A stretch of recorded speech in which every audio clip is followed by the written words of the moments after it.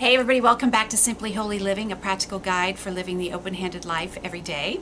And I want to welcome you back to this series of Sabbath living. This is the second in the series, and just as a recap, last time we talked about the idea of God resting on the seventh day after creating the world and blessing that day and calling it and making it holy. And we followed along as that became a sort of a regimented holiday, an obligatory type of thing for the Israelites. He called them to worship Him, to set the Sabbath aside for a full day of worship for Him, and that how that was always a part of what it meant to follow God, was keeping the Sabbath day holy. And we ended up last time talking about how we can look at this thought of giving up a day in our week with just like a sense of wonder. How could this possibly work? And I led you to that scripture in Leviticus where it talks about giving the earth a Sabbath year, and how God assured them, I'm going to bless you. I'm going to bless you so much. That 6th year, the 7th year, you'll be taken care of. The 8th year will be taken care of, and you'll still be eating that stuff by the 9th year. So just this idea of Him making a way, Him over blessing us. And that's where we're going to pick up this time is, God has been showing me and guiding me through this realization that if we move in this direction, He will make it work for us. And I was thinking about what are the tangible ways that God has actually made it work for me? And these will be different for each person. But, for me, the idea of just having the time, it was really a big deal time. I already felt like, well, geez, I don't even have enough time to do what I'm doing. But I think what God was showing me and is showing me is that it was kind of like that scripture where it talks about how you'll put your money into pockets with holes in it. And I feel like that's how my time was, is that no matter what I did and no matter how I arranged it and rearranged it, time was slipping. Time keeps on slipping for the old people, that song. But it just kept feeling like no matter what I do, this isn't working. But as I started celebrating the Sabbath, God was tangibly giving me back time, and I wrote down just a few things that He's done for me, and I didn't even realize it until recently when it just became so incredibly obvious. And He basically did all this weird stuff like that means something to me. He opened a music store right across the street from our house where my kids could go for some extra lessons that I've been wanting them to do, whereas before it was going to be driving, even in traffic in the valley, you know what I'm saying, driving to the lesson and coming back becomes an ordeal. Well, this music store opens up right across the street from my house for me. He, of course, has already provided that our taekwondo is within walking distance of our house. He opened up this incredible art studio just 5 minutes down the road. And recently, I think the thing that really pushed it over the edge, because I was like, I can't believe this is happening. Maybe it's just coincidence. Of course, we look at it that way. I got a letter from my doctor who's in Burbank, and this is what's so funny is I really don't like driving over there, but I'm like, I'm going to drive for a doctor that I want, She's moving to Sherman Oaks, which that means she's moving down. She's office is going to be on Van Nuys Boulevard. I live off of Van Nuys Boulevard. I mean, I just kind of went, I cannot believe what God is doing. It's kind of like when you set a budget for your money, and miraculously, because you're trying to be righteous with your finances, God works out your finances. I have found this to be true of time. But I want to take us through some scriptures, because I really just I'm trying to give you the heart of God here. I'm trying not to give you my opinions or my newest thing. I'm trying to say, this is what God says. This is what God says will happen. And after the Israelites had been in the promised land and they had gone through all their ups and downs, and over the years they just strayed away from God, quite honestly. They did things their own way. They were bowing down to all the other idols around them. All the things that everybody else was doing, they were doing. They were bowing down to this idol and that idol. They were making pacts with nations that were ungodly because they didn't trust that God would protect them. They were looking, sort of, the verbiage is they were looking to Egypt to save them. And he's saying, no God can save you but me. So anyway, this is where we get all the prophets coming and trying to turn the hearts of the people back to God. And I want to pick up some of these scriptures in Isaiah. And in Isaiah 30, we look at this. This is when society had stopped listening. They'd become completely rebellious. And I want to encourage you to read these passages in full. I'm not going to do it right now.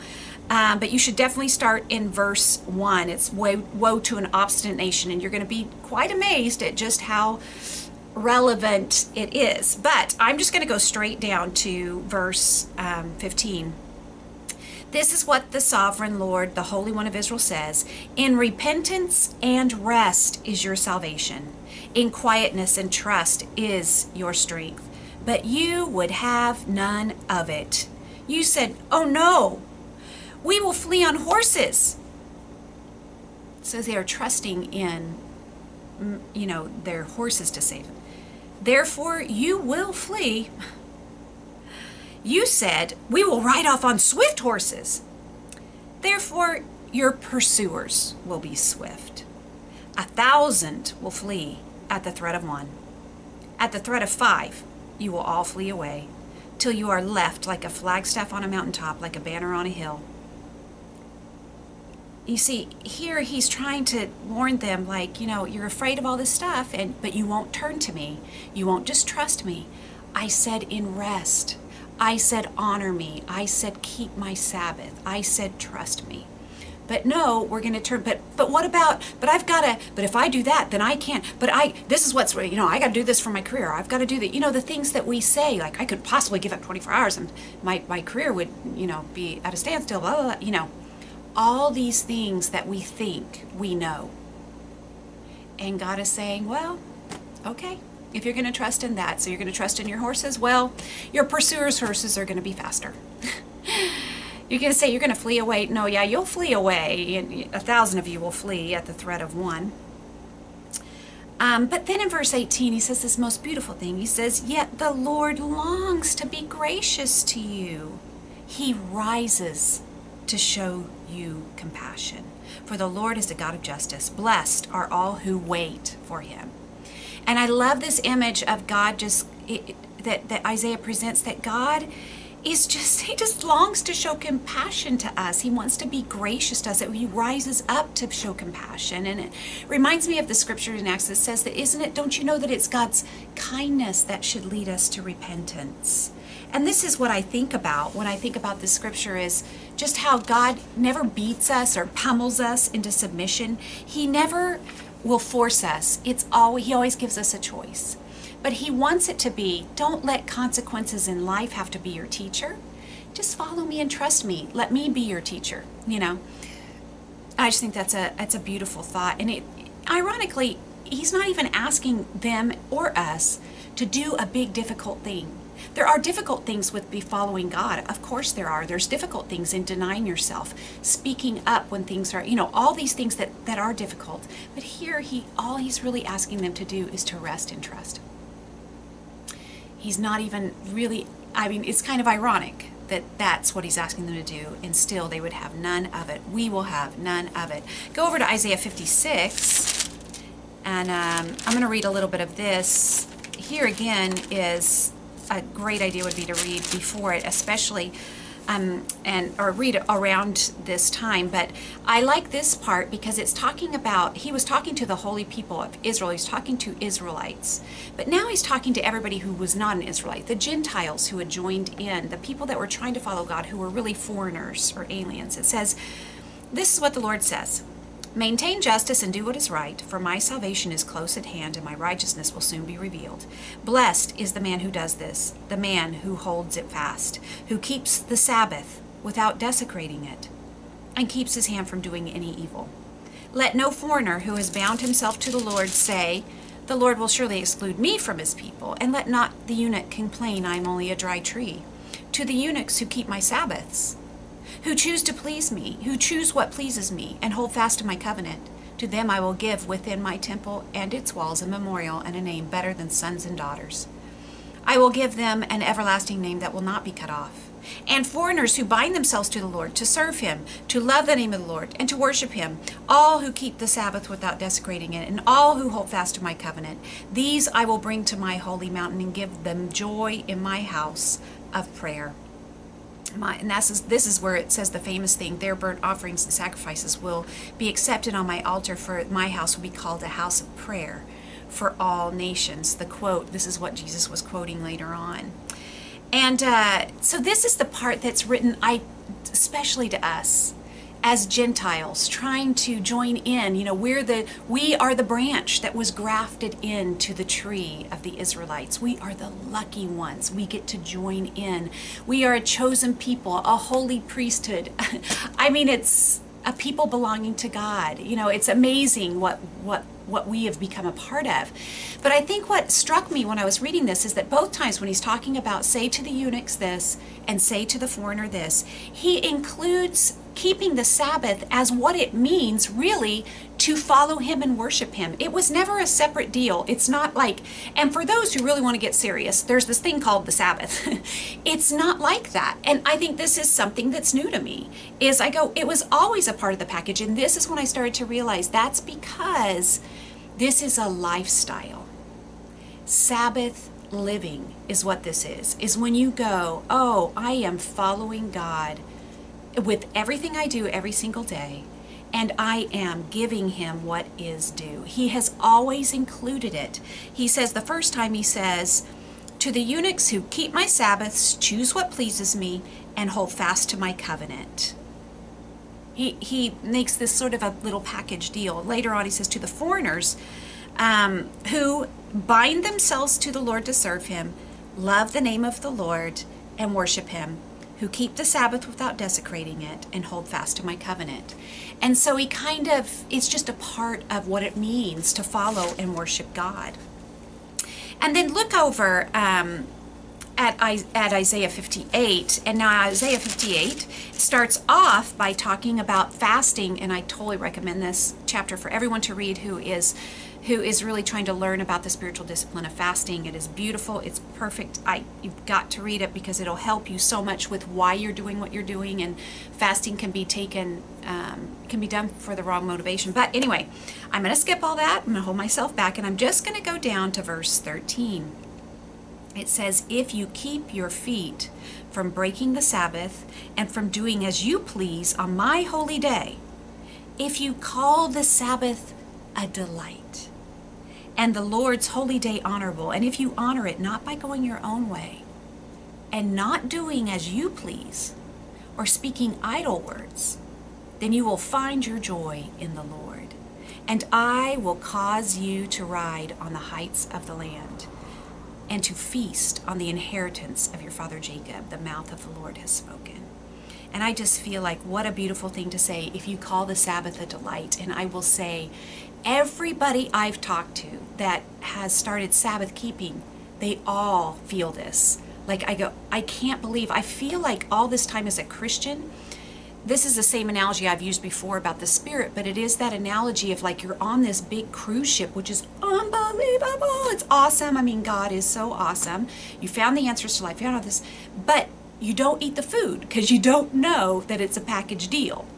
And so the whole time, you know, you're making peanut butter sandwiches in your room. And I feel like that's what's happened to me all these years. I'm like, oh my gosh, celebrating the Sabbath has like unlocked my, a blessing that I didn't even know that was there. It has unlocked my time. It has made me more peaceful. It has given me back more time. Somehow, strangely, I don't know how that works because it's miraculous. It has nourished my soul because my soul finds rest in God alone.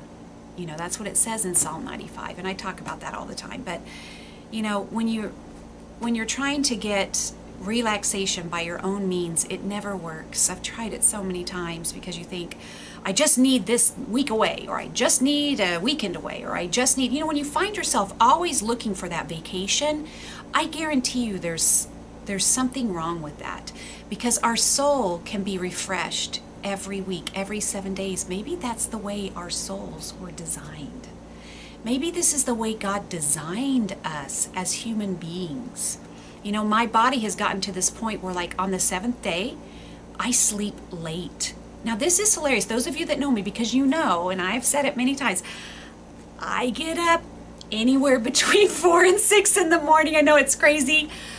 I can't control it. I don't know what it is, and I don't know why that is. And some of it, I'm sure, is just getting old and whatnot. But I've just started letting God wake me up. And when he wakes me up, I don't complain anymore. Now, if it's before 4, I'm like, what? But if it's after that, I'm like, okay, God, you must need extra time with me. I'm good with that. And so he wakes me up early, he wakes me up early every day, except Saturday. Is that just bizarre? So I sleep, you know, today I was in bed till 9, and that's a normal thing for me on Saturdays. It's like my body knows it. If I go somewhere or we have something on Saturday, which we do sometimes, and I'm out of kilter, like even going away for a vacation or something, if that Saturday doesn't happen right, my body is like, what happened? So my body knows that we're going to rest today. And maybe that's the way our bodies were made. Maybe that's the way our minds were made. Maybe that's the way our souls were made. Maybe that's why love the Lord God with all your heart, your soul, your mind, and your strength. And maybe the 7th day is meant to replenish all of that. I don't know. It's just my thought, because here it says, then you will find the joy. You will find your joy in the Lord. And then he'll cause you to ride on the heights of the land. I just think these are blessings to be open. It's a gift. The Sabbath is a gift. It is my delight. Now, I want to talk a little bit about, which scripture do I want to go to first? Isaiah, yeah, I'm going to go to Isaiah 28. Isaiah 28, now we're going backwards a little bit, but I discovered this scripture. This is so interesting. I have been studying out this concept for so long, and I've just been like thirsty to understand it and know what it's about and all that. And we had this incredible retreat with the all the youth ministry leaders, which we usually take we usually go away on Labor Day weekend. The youth ministry leaders serve pretty intensely for the months of June and July and August. But when you add, you know, the graduations, and then everybody's going to camps and all the studies that happen, we baptized like 5 girls this summer or something. It's a lot of output, and so we always try to go away for Labor Day and rejuvenate and let God replenish us. We have a time to pray. We get to have, you know, incredible time to read the Bible, to share with one another what we've learned, to just enjoy fellowship and just relax.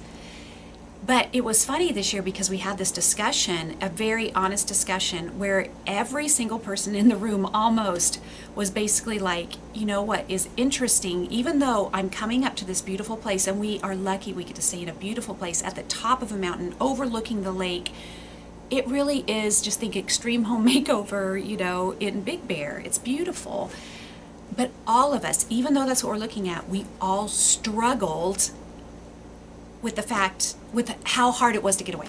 All the things had to be done. The babysitting that had to be done. The, well, this is Labor Day. Well, what if I sit with my family? I don't know, am I going to do this every Labor Day? Blah, blah, blah. You know, these kinds of things. I didn't mean to say it in a yucky way, but we all struggled with these things. Like, well, I could be doing this, and you know, I don't know. I have a lot, you know, this is a lot of stuff that I have to take care of, and then school starts on the next day, and that, you know, you can just get your mind going like that. To where even this blessing that's coming in, we don't think of it that way anymore. And then the next day, as I'm studying this, I ran across the scripture, and it's Isaiah talking to, it's interesting, go back and read this later, people, because he's talking to Ephraim, and actually the leaders of this particular tribe had become really gluttons, drunkards, and they were partying all the time, and they were sick and tired of hearing from Isaiah, and they didn't want him talking anymore. And the way they described him talking to them in verse 9 was, in chapter 28, verse 10, actually says, for his do and do and do and do, rule on rule and rule and rule, little here, little there. That's how they were talking to Isaiah. That's how they were saying he made them feel. And in verse 11, God says, very well then. With foreign lips and strange tongues, God will speak to this people, to whom he said, this is my resting place, let the weary rest. And this is the place of repose. But they would not listen. So then, the word of the Lord to them will become do and do and do and do and rule and rule and rule and rule, a little here, a little there, so that they will go and fall backward and be injured and snared and captured. And I just couldn't believe that God showed me this scripture, and I realized this is what happens to us when we don't accept the rest of the Lord, the rest that He's trying to give us. Then the rest of the time we're like, oh my gosh, there's so much to do. There is so much to do. The Christian life is too busy. You got church on Sunday, you got midweek, well, now we only have once a month, but then I have my D group almost every Tuesday, and then we have, our Bible talk on Fridays, and we have this, and we have this, and we have that, and blah, blah, blah, blah. And our mind can be do. That's all we hear. That's what we hear. Someone is trying to give us this great blessing. God is trying to give us this great blessing of rest. But we would have none of it. We don't listen. And then we complain about how busy our lives are. And I just thought, whoa, and it says rule upon rule upon rule. And the things that are actually get-tos become have-tos. We get to study the Bible with somebody and help them change their entire life, but all of a sudden it's like, oh, I have to get with so-and-so tonight. And you felt that. We all feel, me included, we all feel that. And these get-tos become have-tos because we don't accept the rest that God has provided. How would it feel if we would just say yes to the Sabbath? How would it feel if we said, yes, I will set aside a day. I will set aside the seventh day of the week to make you whole, and make it holy, to keep it holy. And then this leads me to this scripture in Isaiah 11, where God is talking specifically to us Christians, to us today. This was the prophecy that was coming, but to us, it's reality. It says in verse 10, in that day, the root of Jesse will stand as a banner for the peoples. The nations will rally to him, and his place of rest will be glorious. In that day, the Lord will reach out his hand a second time and reclaim the remnant that is left. So he's speaking forward about us, about how we get to live in the rest of the root of Jesse, Jesus Christ. When he came, that is where we find our rest. Think about what he said when he said, come to me all who are weary and troubled, and I will give you rest. Wearied and burdened. For my yoke is easy and my burden is light. Take my yoke upon you and learn from me, for I am gentle and humble in heart. That's Matthew 11:28 through 30. His yoke is easy. He's offering us, he's welcoming us into his rest.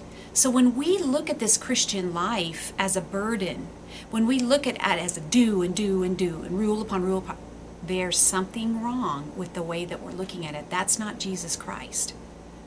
Now, I'm always going to be a person who is going to encourage you that probably less is more, always. But I think it starts in the mind. I know for me, I can have a packed schedule, and it can rejuvenate me because of the things that I'm doing.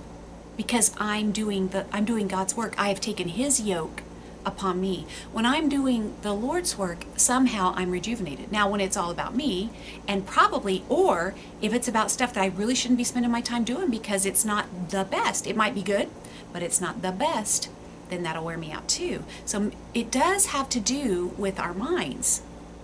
And I wanted to end with this scripture in Jeremiah. Okay, so now we are talking about the weeping prophet Jeremiah. I have a sort of conflicted relationship with Jeremiah because I just love reading it because it's God's heart.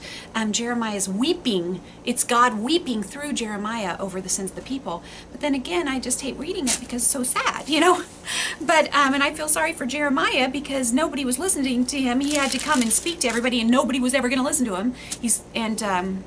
Anyways. But anyway, in verse 19, it says, this is what the Lord said to me. Go and stand at the gate of the people, through which the kings of Judah go in and out. Stand also at the other gates of Jerusalem.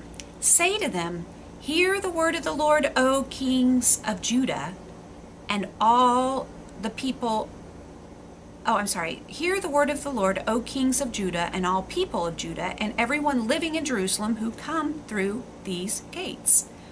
This is what the Lord says. Be careful not to carry a load on the Sabbath day or bring it through the gates of Jerusalem.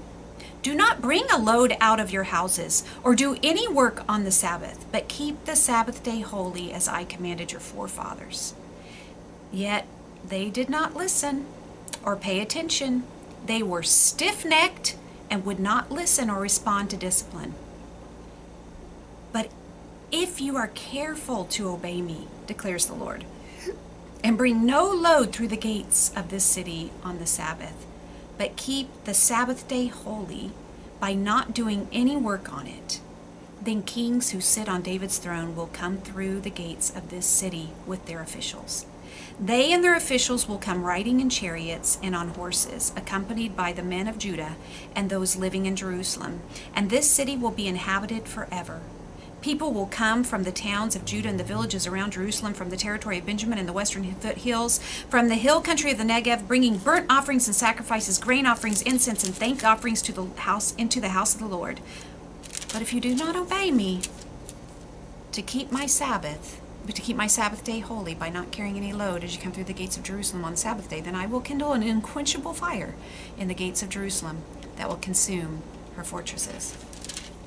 And the reason that I really loved this scripture is because of the imagery. Because I started thinking, he's standing up above this gate and he's seeing all these people loading up their mules and loading up their backs and walking and coming in, and he's like, whoa, whoa, whoa, be careful not to carry that on the Sabbath day. You're not going to do any work on the Sabbath day. And it reminded me of this idea, sometimes I'll have I'll go to the grocery store and I'll put every bag on my arms. I'm trying to carry in every bag, whenever you're carrying a bunch of stuff and someone's like, oh, can I help you with that? Let me help you with that. Sometimes I'll have for church, I'll have my violin and my big, music bag, and then I'll have my purse, and then maybe I'll have another bag, and everybody's like, oh, can I help you? Oh no, I got it. Someone's trying to help you, like, oh no, I'm okay, I got it.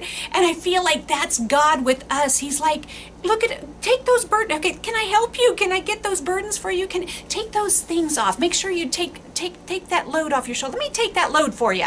And we're like, no, I got it, God, it's okay. I don't need a day. I don't need Sabbath day. And he's going, no, actually, we're saying, oh, we're all good. And he's going, actually, I don't think you are.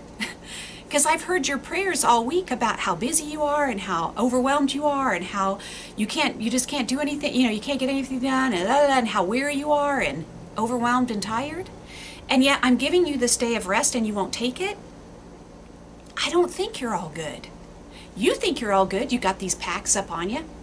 You just keep carrying them. But God is saying, let me take your load. Let me take your load for today. Be careful not to carry your load on the Sabbath day, because I want to carry it. That's what God is saying. I'll take it. Jesus takes our load.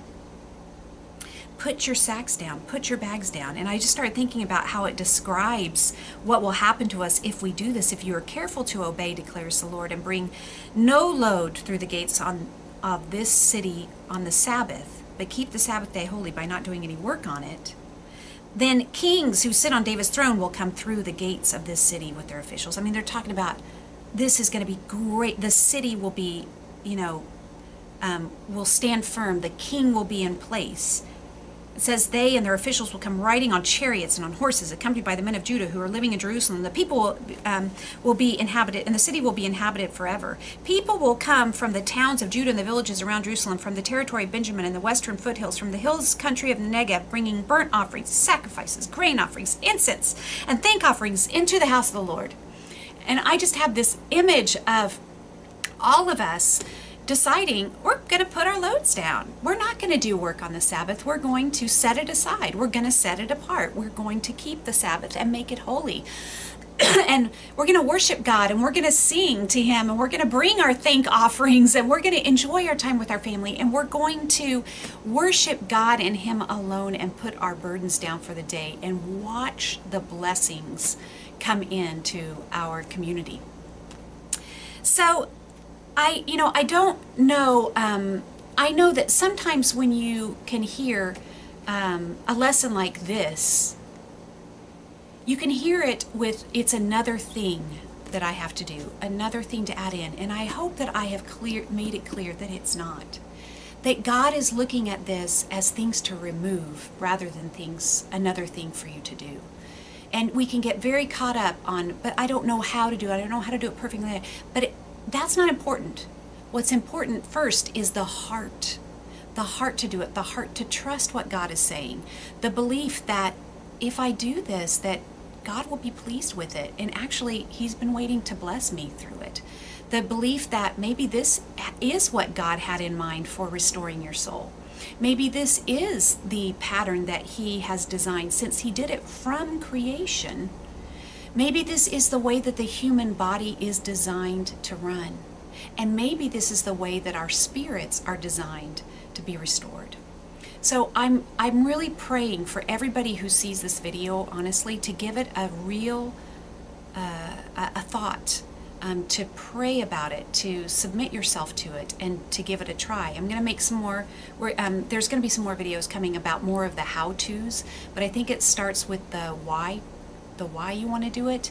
And my desire is that even if it's something that seems impossible to you, that you'll just have this much faith to start putting something into practice.